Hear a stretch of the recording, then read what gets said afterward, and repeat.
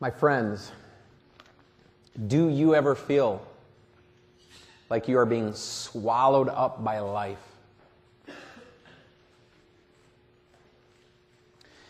Do you ever feel that you're just being so overwhelmed by all of your responsibilities, by all of your busyness, by all of the things that you have to do, that it's just taking you over?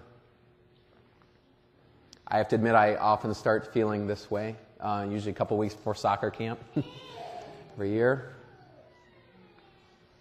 Do you ever feel like you're not keeping up with the pace of life? Like your life is just so taking over that it's taking you over. Like, let's say and then you finally just get one problem solved and three more present themselves. Or maybe you get all the way to the end of your list, and you get everything checked off, and then now your health fails you. Or now you end up being sick right before you're supposed to rest. Life goes at a very fast pace. And our text from last week, if you remember the sermon from last week, which is the verses right before this text, was talking about these momentary troubles. You remember that? Momentary troubles, which cause us to outwardly waste away. So our earthly life here is filled with momentary troubles that cause us to outwardly waste away. And so the whole point of us as children of God is that we need to inwardly be growing and be strengthened every day, because outwardly, the part that we can see, the life that we contend and struggle with every day, that's wasting away. So inwardly, we have to grow. Today's text begins. Now, we know that if the earthly tent we live in is destroyed, we have a building from God, an eternal house in heaven, not built by human hands. So this is comparing our earthly body, our earthly life, our earthly existence to a tent. We have to ask the great Lutheran question, what does this mean? Well, tents are nice, right? Tents keep the water out, at least most of it. Tents provide shelter for you, unless you're up on the top of the mountain and a windstorm rips all the stakes off in the middle of the night. Tents provide you a comfortable place to sleep. Okay, not really. Those of you who have slept in tents, right? You're not going to agree with that. But if you tear that tent, if you damage that tent, if you destroy that tent, here's the thing. You can walk into Canadian Tire, plop down $129, and buy a new one. A tent suggests impermanence, doesn't it? A tent is something that is impermanent.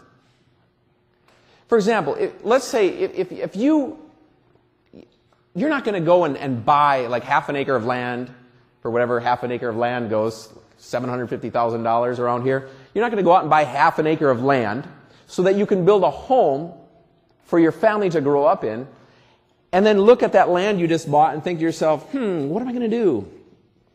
I know what I'm going to do. I'm going to go to Canadian Tire and buy a tent. You're not going to do that, are you? If you want a home that's going to last, you're going to build a house. Now, if you want to go camping for a few days where you need shelter for a couple of nights, then a tent is what you need. But tents are not permanent. Tents are not permanent. They don't last. They're not meant to live in for the rest of your life. Okay? They go up, they go down. All right? So what is the point? Our human body, our human life, our human existence here is not permanent. In fact, a good part of the time it's not comfortable. And a whole lot of the time it's not safe either. Just like a tent. Well, I learned when we took our young, as they were young boys at the time, camping, we learned that, tent would not be the safest place to protect them from a bear. All right? So, just like a tent, our lives here, they're not always safe. They're not always comfortable. But certainly, they are not permanent. Now, our experience with tent generally has to do with camping, for those of you who actually like to go camping. But to understand what this meant to a Jewish Christian, we have to go all the way back to Leviticus 23. See, they didn't go camping for recreation back then. A tent for them wasn't something you bought at Canadian Tire to go enjoy a few days out in the woods with your family.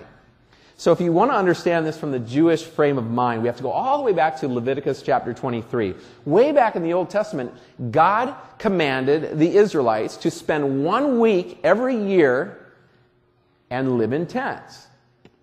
He wasn't telling them to go camping, but he was telling them 1 week every year you had to go live in tents. It was called the Feast of Tabernacles.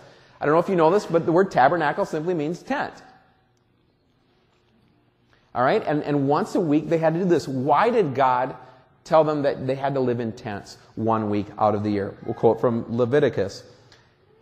So that your descendants will know that I had the Israelites live in tents when I brought them out of Egypt.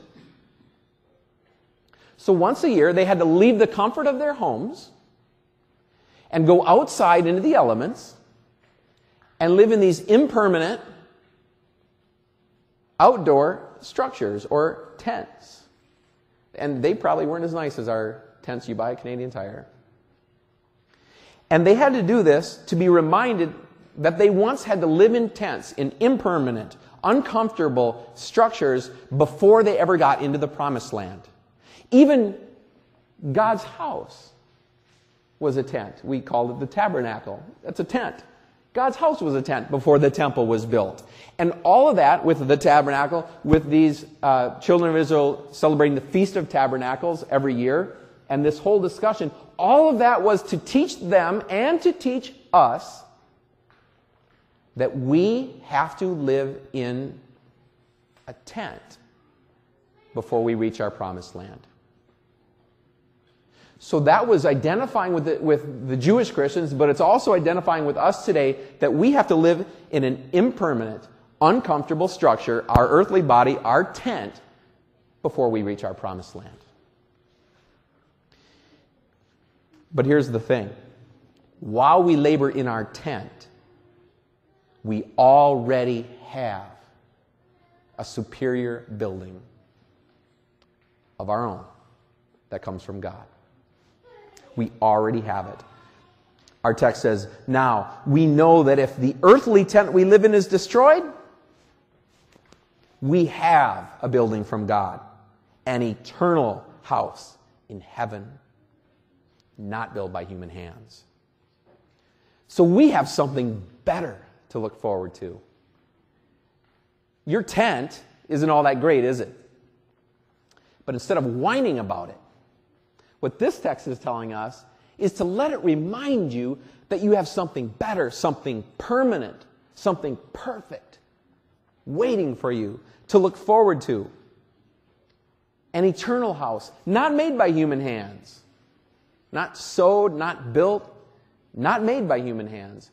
And an eternal house that isn't made by human hands is perfect for people who are going to live forever with God.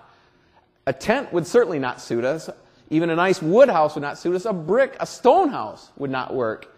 This is talking about something that's going to last forever. That's the kind of home we have to look forward to. And it's a gift. But let's come back to the present. Meanwhile, our text says, meanwhile, we groan. Meanwhile, we groan, longing to be clothed with our heavenly dwelling. So friends, while we are here, we groan. Continually. The word there has the sense of continually. Every day here is like we get up and we groan. We're groaning. Well, I know you're not. I know you're good Christian people, and I know you take a good attitude with you through life. But the truth is, every day that you do get up to the point you sleep, we are groaning in a sense because we are still in our earthly tents. It isn't the perfection that one day we're going to have. And so every day, continually, we are growing. That is the groaning. That is the reality of life here. Our bodies have imperfections to them. The life we live in every day has challenges and hardships and frustrations and difficulties. And so we groan. Because things aren't we aren't with God in perfection yet. And as long as we're not with Him in perfection, we're dealing with our body, we're dealing with our sinful nature and the struggles it has, and we're dealing with the assaults of the world around us that the devil throws in our way. So we groan. We are facing struggles right now that we won't face then. You've probably heard this verse from Romans chapter 8, verse 22. We know that the whole creation has been groaning, as in the pains of childbirth, right up to the present time. You watch the news, hurricanes, forest fires, earthquakes, tsunamis. Can't you see that the world is groaning? We certainly can see that the world is groaning. We are groaning too. It's mind-blowing when you think about it, that God created this world. And the way God created this world was such a way that everything worked together in perfection and harmony. Everything. I mean, every last atom worked together in perfection and harmony. But then sin came, and sin just threw a wrench in the gears. It just stopped all of that peace and harmony throughout all creation, not just in our lives and our relationship with God, first and foremost, but it threw a wrench into everything. And you read through Scripture, and right away you saw the effect that had in the lives of human beings. Life instantly became more difficult for Adam and Eve. Okay, work causes sweat. Childbirth causes screaming. The reality of life here, the reality of sin in our life, and the wrench that has thrown into everything, causes us to groan. Like if you can imagine this perfect piece of machinery, all the gears everything's going just right, and someone throws a wrench into it, it's gonna make a huge sound. It's not gonna sound right, is it? There's gonna be metal mashing into metal and screeching and the kind of thing that makes you get all, like goosebumpy, and you don't want to hear that. That is the groaning that creation is now giving up. That is the groaning we are going through. And the reality of sin in our lives not only causes us to groan, but it causes us forever to live in this life in a way that we are longing for a time where there won't be any groaning. So the reality of sin makes us groan, and it makes us long for the time that there will not be any more groaning. Next verse says, longing to be clothed with our heavenly dwelling, because when we are clothed, we will not be found naked. So he switches the picture here now. When we are clothed, we will not be found naked. Now, I realize that our society is somehow trying to glorify nakedness. But let's be honest. Nothing is more frightening than being naked in front of a group of people. A lot of people have that reoccurring nightmare that they're standing in front of a room of people, or let's say they're speaking in front of a room of people, and they look down and they realize that they aren't wearing anything. That's a nightmare that a lot of people have. That would be a nightmare for me. It would be a nightmare for you. And I don't think any one of you would relish the thought of standing in front of a room full of people being naked. So if you think that's hard for us, for a Jewish person like Paul, who's writing this, there was an absolute horror of being naked. So you really have to get into his mind frame on this. Now, a life that is lived in this world is a life of nakedness in front of God. You remember when Adam and Eve fell into sin? What did they do? They went hiding from God. Why? Because they were naked. When they sinned, they were stripped of their robes of righteousness that they once wore. They were stripped of that image of God that they had, which was perfection. And then in their spiritual nakedness helped them recognize that they were also physically naked. And it made them feel shame. And now ever since, not only have we been born into this world physically naked in our birthday suits, but we've been born into this world spiritually naked in front of God. Meaning we have nothing good of our own whatsoever to offer Him. Nothing good. to offer him. And that brings us shame. So put that in your mind for a second. If the thought of being physically naked in front of a room full of people frightens you, then imagine what it would be like to be spiritually naked in front of a God who sees all.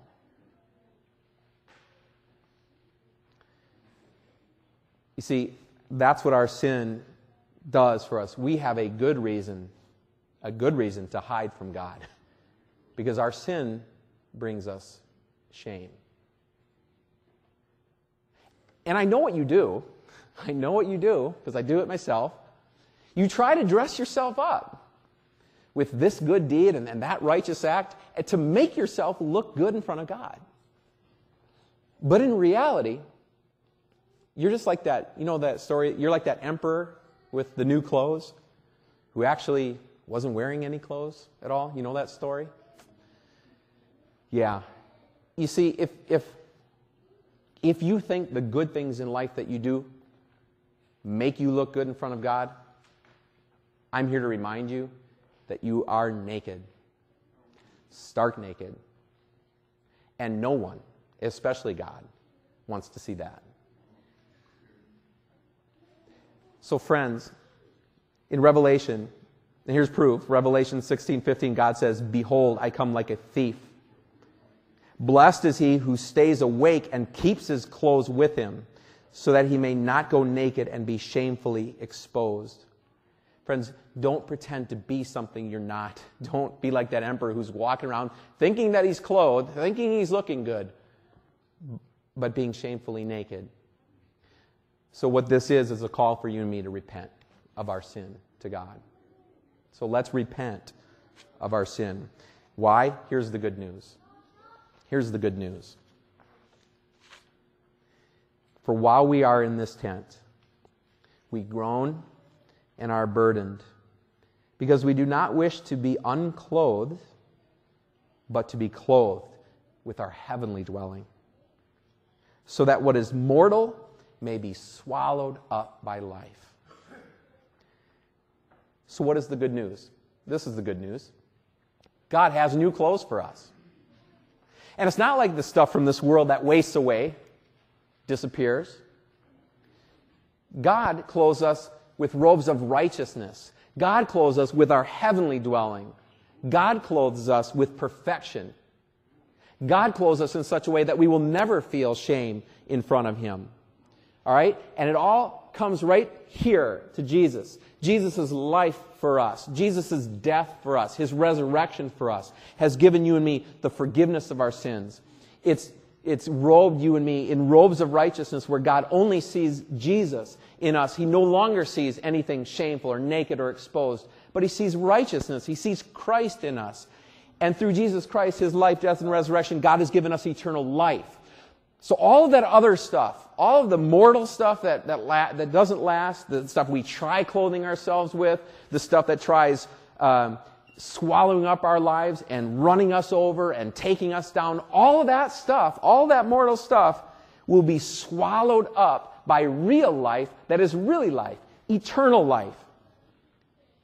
1 Corinthians 15, so just go to the last part of Paul's first letter to them, and he wrote, "When the perishable has been clothed with the imperishable, and the mortal with immortality, then the saying that is written will come true. Death has been swallowed up in victory." So friends, all of this stuff that makes us groan, the nakedness that brings us shame in front of God, the sin in our lives that brings all of these consequences to us, and the fact that the imperfections of our body, the fact that it's wasting away, all of that groaning is going to be swallowed up by life.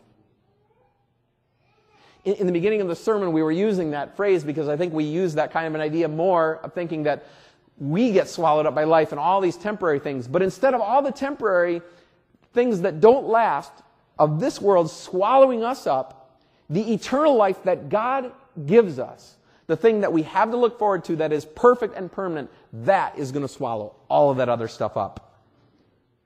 And when something gets swallowed, you don't see it anymore, do you? When something gets swallowed, it ceases to exist. Groaning will cease. But you want some confirmation for that, don't you? You want some assurance, right? Look at the next verse. Now it is God who has made us for this very purpose and has given us the Spirit as a deposit, guaranteeing what is to come. So first of all, this was all done by God's divine design. It's always been part of God's plan that we would live for Him forever. And secondly, God has given us a deposit. You know what a deposit is, right? A down payment. When you make a down payment on a home, you are promising the bank that you will make the full payment in time. So God is giving us a down payment to promise that He's going to give us the full payment of eternal life in His good time. And the down payment? The Holy Spirit. The Holy Spirit who has called you to faith in Jesus, who strengthens that faith through His Word, who lives in you. He is the guarantee that God gives you and me that this is going to be ours. He is the guarantee of the life that is coming. The Lord has given us a down payment. So what does that do? The fact that we have a down payment, what does that do for us who are still living in our earthly tents and who are still groaning while we're waiting for our heavenly dwelling? What does that do for us? Next verse. Therefore, we are always confident and know that as long as we are at home in the body, we are away from the Lord. We live by faith, not by sight. We are confident, I say, and would prefer to be away from the body and at home with the Lord. So number one, because God is promising us a permanent, perfect home, and because He has given us a down payment guaranteeing that that permanent, perfect home is going to be ours, we can walk through life with confidence. No matter what happens, no matter how hard it gets, we can walk through life with confidence because of who we are in Him.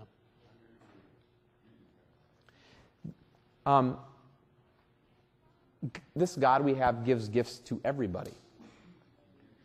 God gives gifts to everyone. Whether you believe in Him or not, you are living, walking, and wearing His stuff. God gives gifts to all. Food, drink, clothes, work, family, friends, you name it. God gives gifts to everybody. But it is only the children of God, it is only believers in Jesus who receive the gift of lasting enjoyment and godly confidence. Why? Why?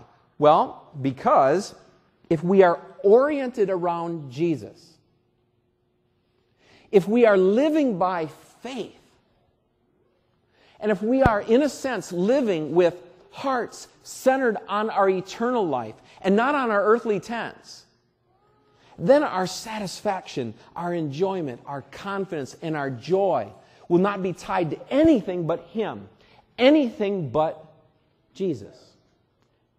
And then we can enjoy the gifts that God gives us the way they were meant to be enjoyed, because they orbit around the right sun, not ourselves, but our Savior. And then our second application, so we make it our goal to please Him, whether we are at home in the body or away from it. So based on the confidence that God has given us to walk through life with confidence, and based on His love for us in Jesus, we now make it our goal to please Him. As we walk out those doors and go on and live our lives, our goal is to please God. We want to please Him. We want to please the one who has given us a deposit of the Holy Spirit. We want to please the one who has given us an eternal home to look forward to, who has replaced our nakedness with robes of righteousness, who has given us the forgiveness of sins and eternal life, the one who has removed the sting of death and brought life and immortality to light. Amen. We want to please Him, to thank Him for all of those things that He's done for us. And we can please Him by living lives, even while we're here in our earthly tents, living lives that are oriented around and that orbit around Him. That's how we please Him. We go do all the things that we do. We enjoy all the gifts that He's given us. But instead of orbiting them around us, we orbit them around Him.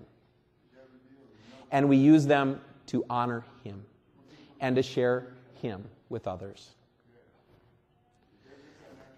When John Owen, who was a man very strong in his Christian faith, was lying on his deathbed, his secretary wrote, writing in his name to a friend of his, "I am still in the land of the living."